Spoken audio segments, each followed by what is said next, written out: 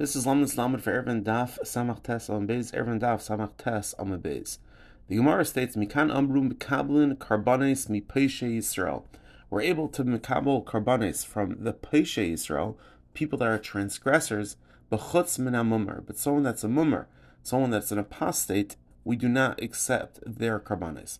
So the Meshech Chachma in Bamidbar, Parak Chafei, Pasuk explains the difference between Peshe Yisrael and a mumar.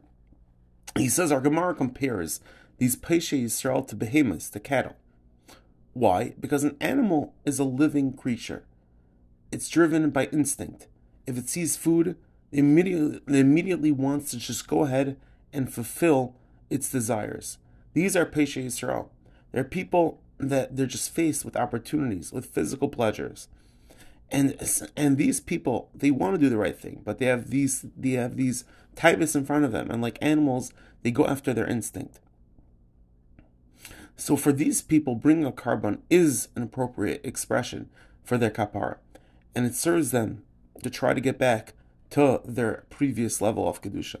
However, when it comes to a mumar, this is someone that's deliberate and calculated.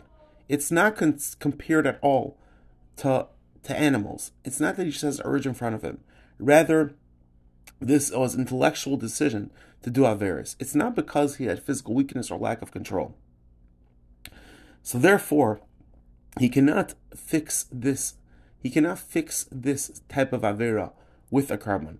Why? Because his avera had nothing to do with something physical. Rather, had to do with something that's deep inside his mind. So that is the chiluk between Peshe Yisrael and a mumar. Peshe Yisrael, it was an action. He did something which is bad. It's not that there's something wrong deep in his mind.